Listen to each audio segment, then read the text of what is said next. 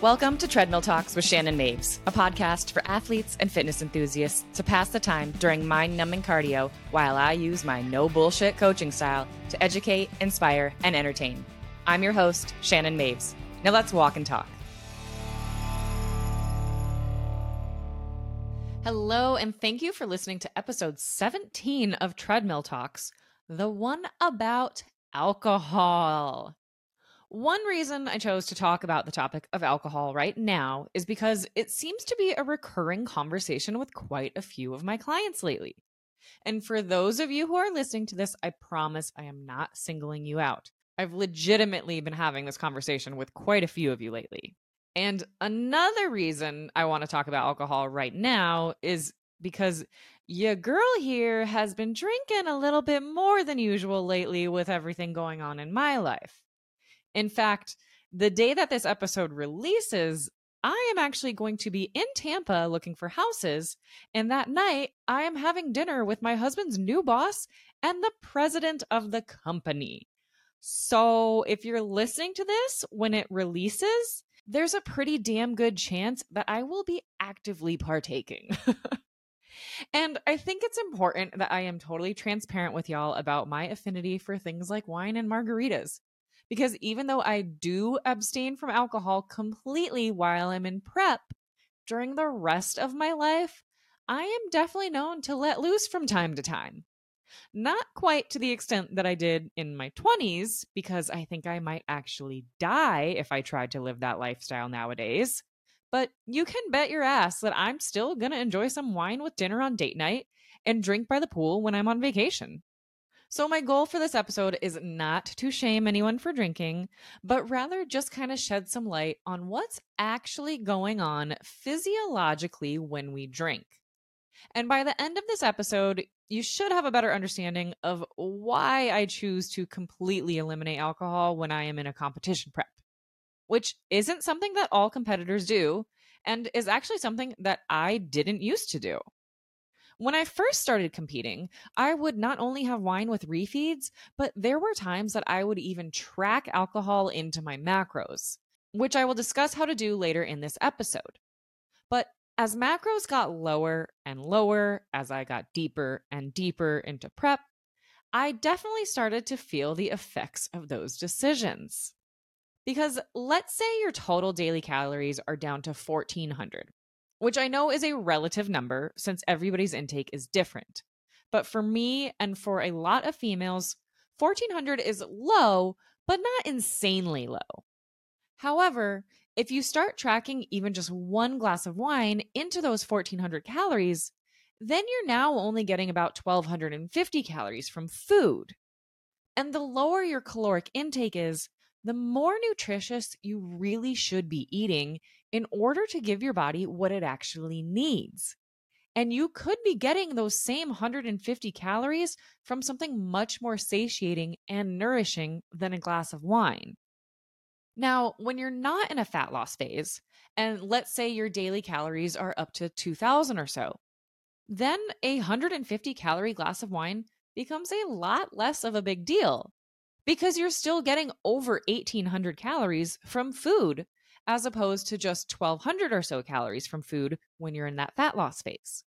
So you can usually get away with drinking a bit more and not feeling starved or becoming completely malnourished. So that's why I personally prefer to get my calories from food when I'm in a fat loss phase, like a competition prep, because it's just not worth how shitty it makes me feel. And I'm not even talking about hangovers. But I suppose that's a good segue into that, because obviously a hangover is going to make you feel shitty. And if you're hungover, you're probably not going to go to the gym like you said you were going to before you were 3 sheets to the wind.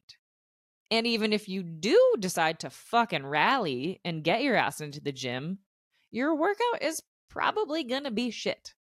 And honestly, you don't even have to be full on hungover for your workouts to suffer. It took me a long time to realize that even just one drink was in fact negatively affecting my workouts the next day. But I didn't realize it because I would wake up feeling fine. Definitely not hungover, maybe slightly tired, but nothing crazy.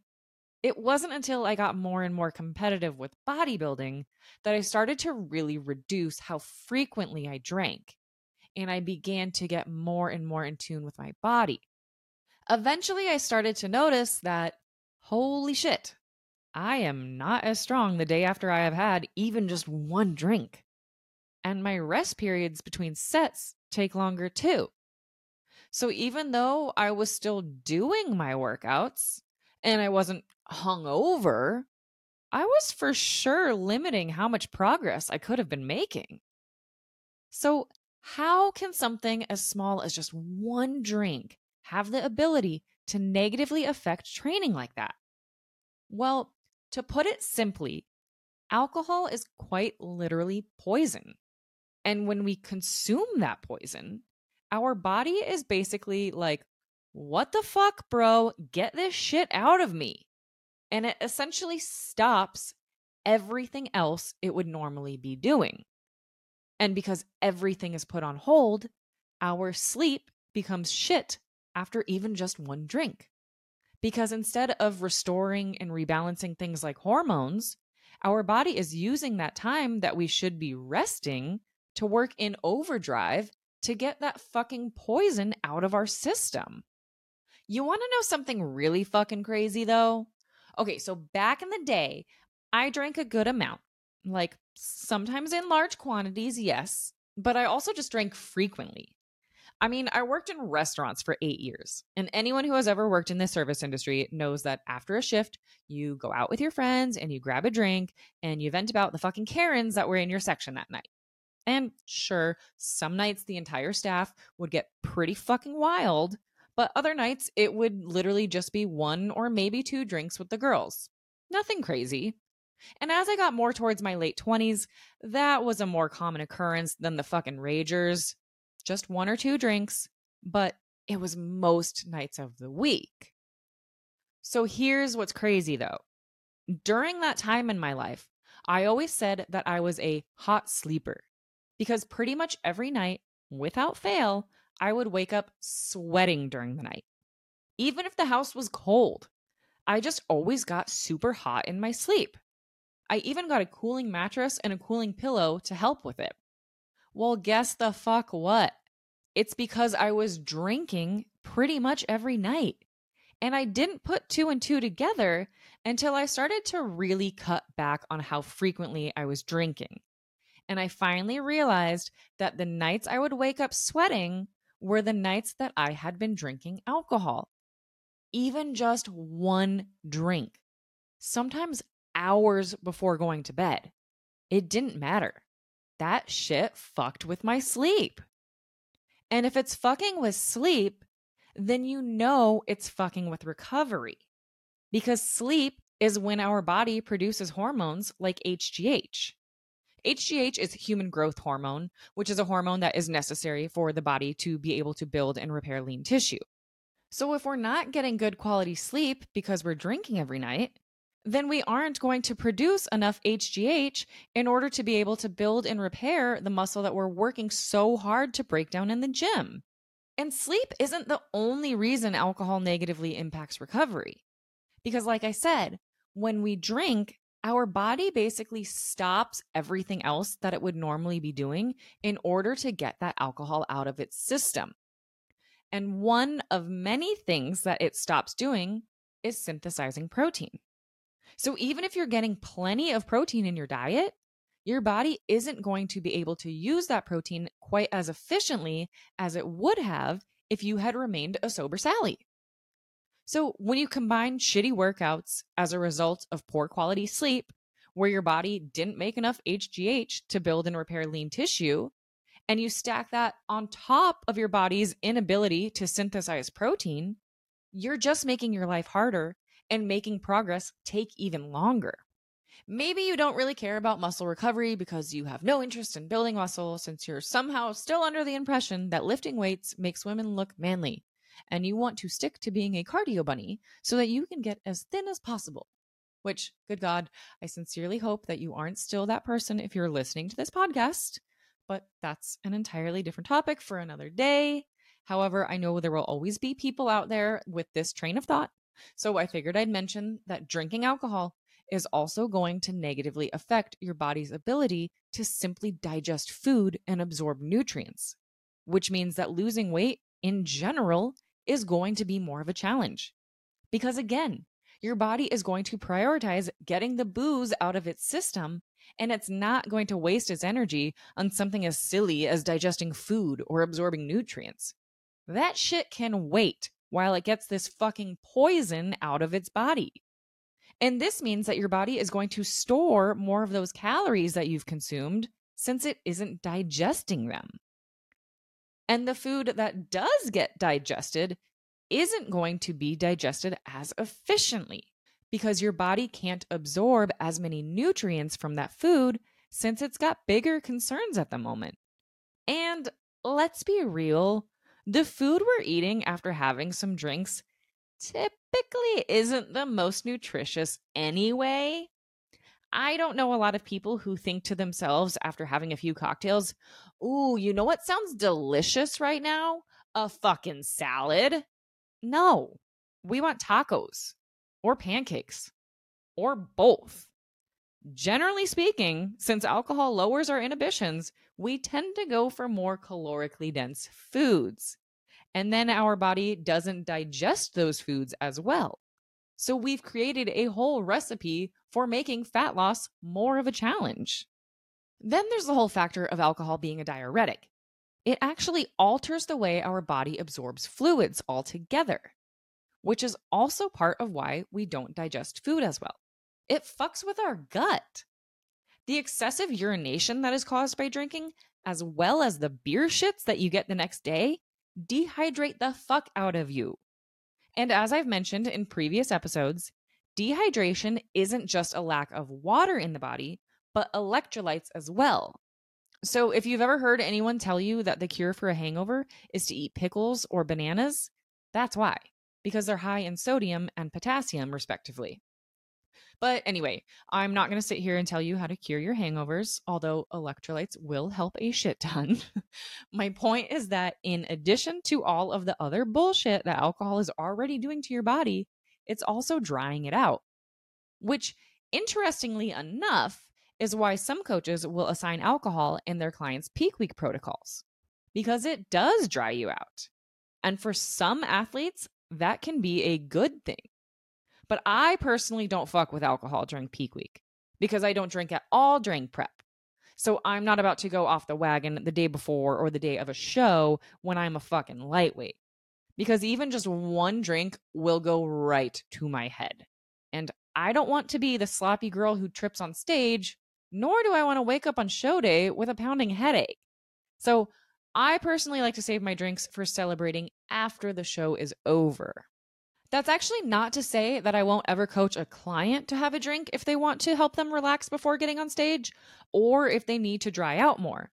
But I'm going to make damn sure that they are 1000% confident that they can keep their shit together.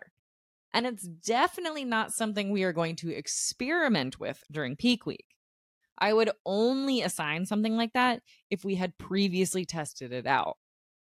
Because even though alcohol can help to dry you out, it can also cause inflammation, which we obviously want to minimize on show day. And outside of a competition setting, we also don't want to have too much inflammation because of its ability to damage cells and organs and increase the likelihood of things like cancer and type 2 diabetes. To expand on that just a bit, alcohol is bad for your liver because as our body's main filtration system, it has to work in overdrive every time we drink, since it is literally poison to the body. And although our liver can repair itself, overconsumption of alcohol can eventually become too much for the liver to handle, resulting in permanent damage. Alcohol is bad for your heart because it increases cortisol, which is our stress hormone, which increases heart rate and blood pressure, ultimately increasing the likelihood of things like heart attacks and strokes. Ever get horrible anxiety after a night of drinking? Yeah, me too. That's because your cortisol was raised from drinking. Alcohol is bad for your brain because it interferes with its communication pathways. That's why things like balance, speech, and reaction time become more of a challenge when we're drunk. Chronic alcohol consumption can even lead to long term effects like altered nerve function and reduced brain size. And if I haven't scared you enough just yet, alcohol also lowers the immune system. I'll be the first to admit that I have definitely made myself sick after competitions, and I would almost guarantee that it's partially because I do indulge in a couple of drinks after my shows. And then my body is just like, God damn it, Shannon, what the fuck? Why did you do this to me? But if you can't relate to that, then maybe you've noticed that you tend to get sick after a vacation or something where you indulged a bit more. There's a correlation there because alcohol damages the cells that serve as our body's defense mechanism against bacteria, increasing the susceptibility to both bacterial and viral infections. It's all fucking bullshit. I know. Trust me, I wish I could drink wine every night. I really do. But despite all of this negative shit that I've just unpacked, I still have no intention of quitting drinking. And I'm not making this episode to try to convince you that you have to quit drinking either. If you want to get on the wagon, then more power to you. My husband has been sober for 18 fucking years, and I couldn't be more proud and supportive of him. But that ain't the life for me.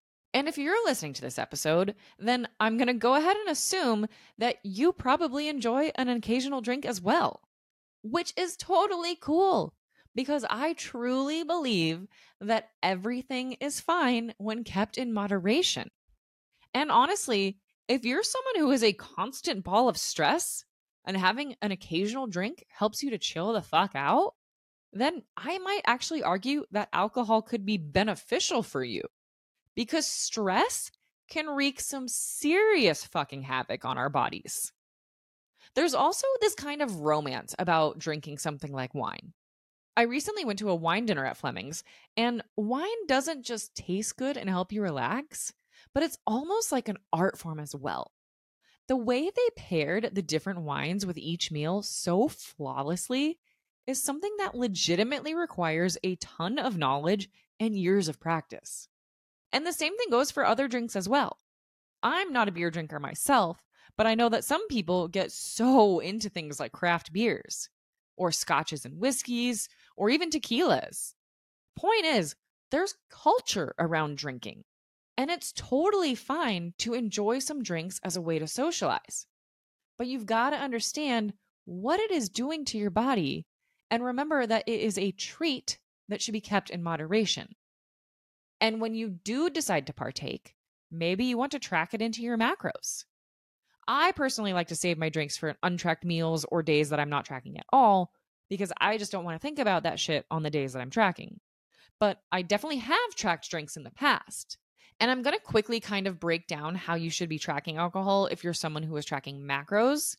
Because when we track macros, we're tracking protein, carbs, and fats since those are what make up calories. But alcohol also contains calories, even though it does not contain protein, carbs, or fats. This is why it is known as the, quote, fourth macro. If you're only tracking calories, then there's not much to do here. Just log in whatever you drank and the calories will add up and you're good to go.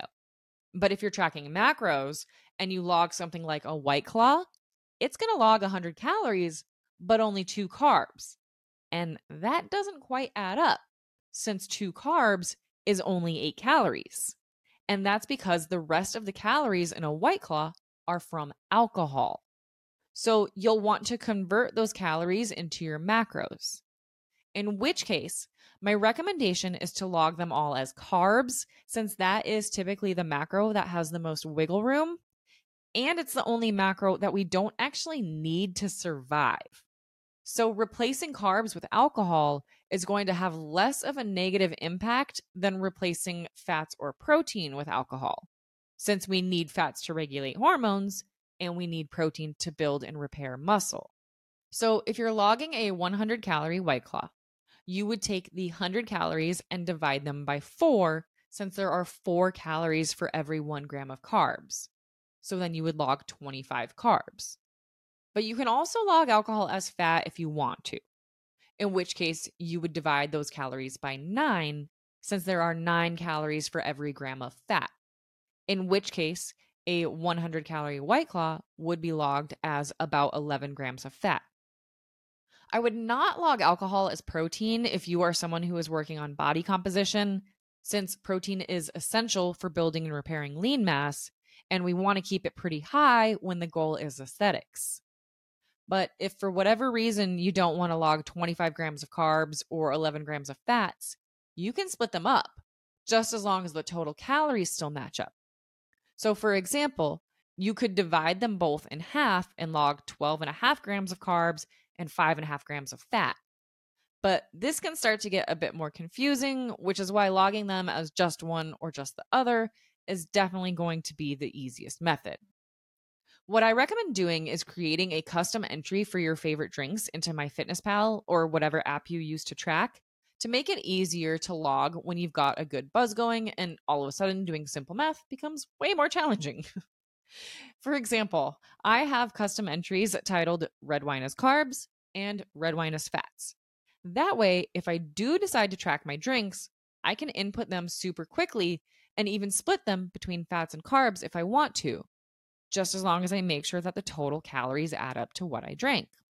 The last thing I want to touch on with the topic of alcohol is feeling the need to drink at certain events.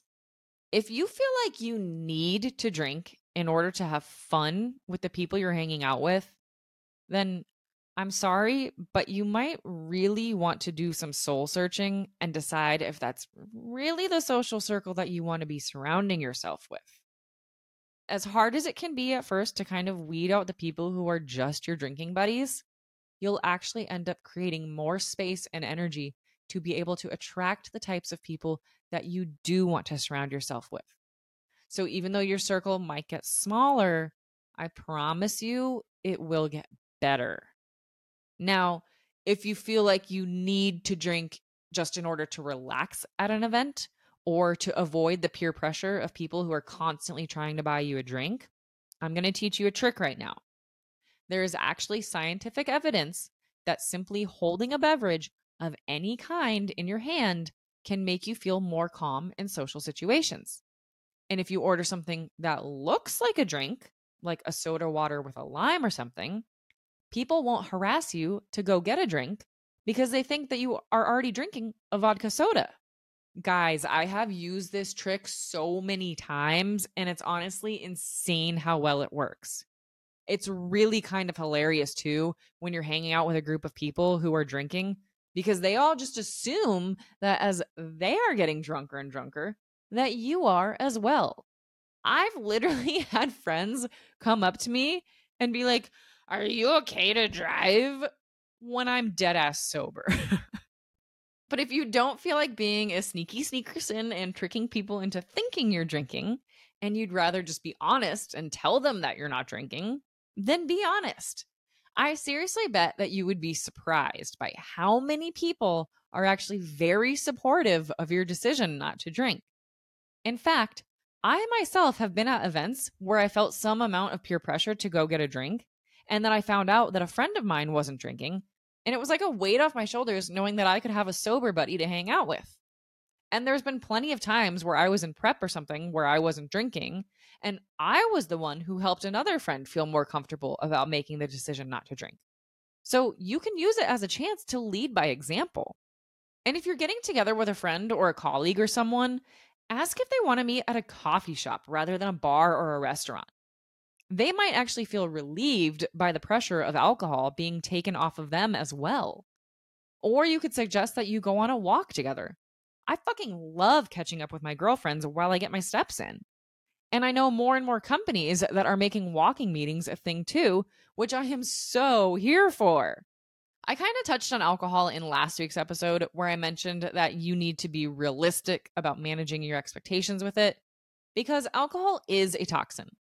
And if you're drinking in excess, or if you're drinking more than a couple times per week, then it is going to make your progress a lot slower and a lot more challenging. Ultimately, though, it's completely up to you how you want to balance alcohol and your fitness goals. But if I'm coaching you, then you know that I am always going to make the suggestion that has your fitness goals in mind. but I'm never going to judge you or get mad at you for going out and having a good time once in a while. So if that's a style of coaching that you think you would vibe with, then click the link in the show notes to apply to work with me. Thank you for listening to Treadmill Talks. If this episode taught you something, lit a fire under your ass, or at least helped you forget how long you've been walking in place, please leave a review or take a screenshot to share on your social media. Don't forget to tag me at Shannon Maves so I can give you some love right back. And thanks again for listening to my Treadmill Talk.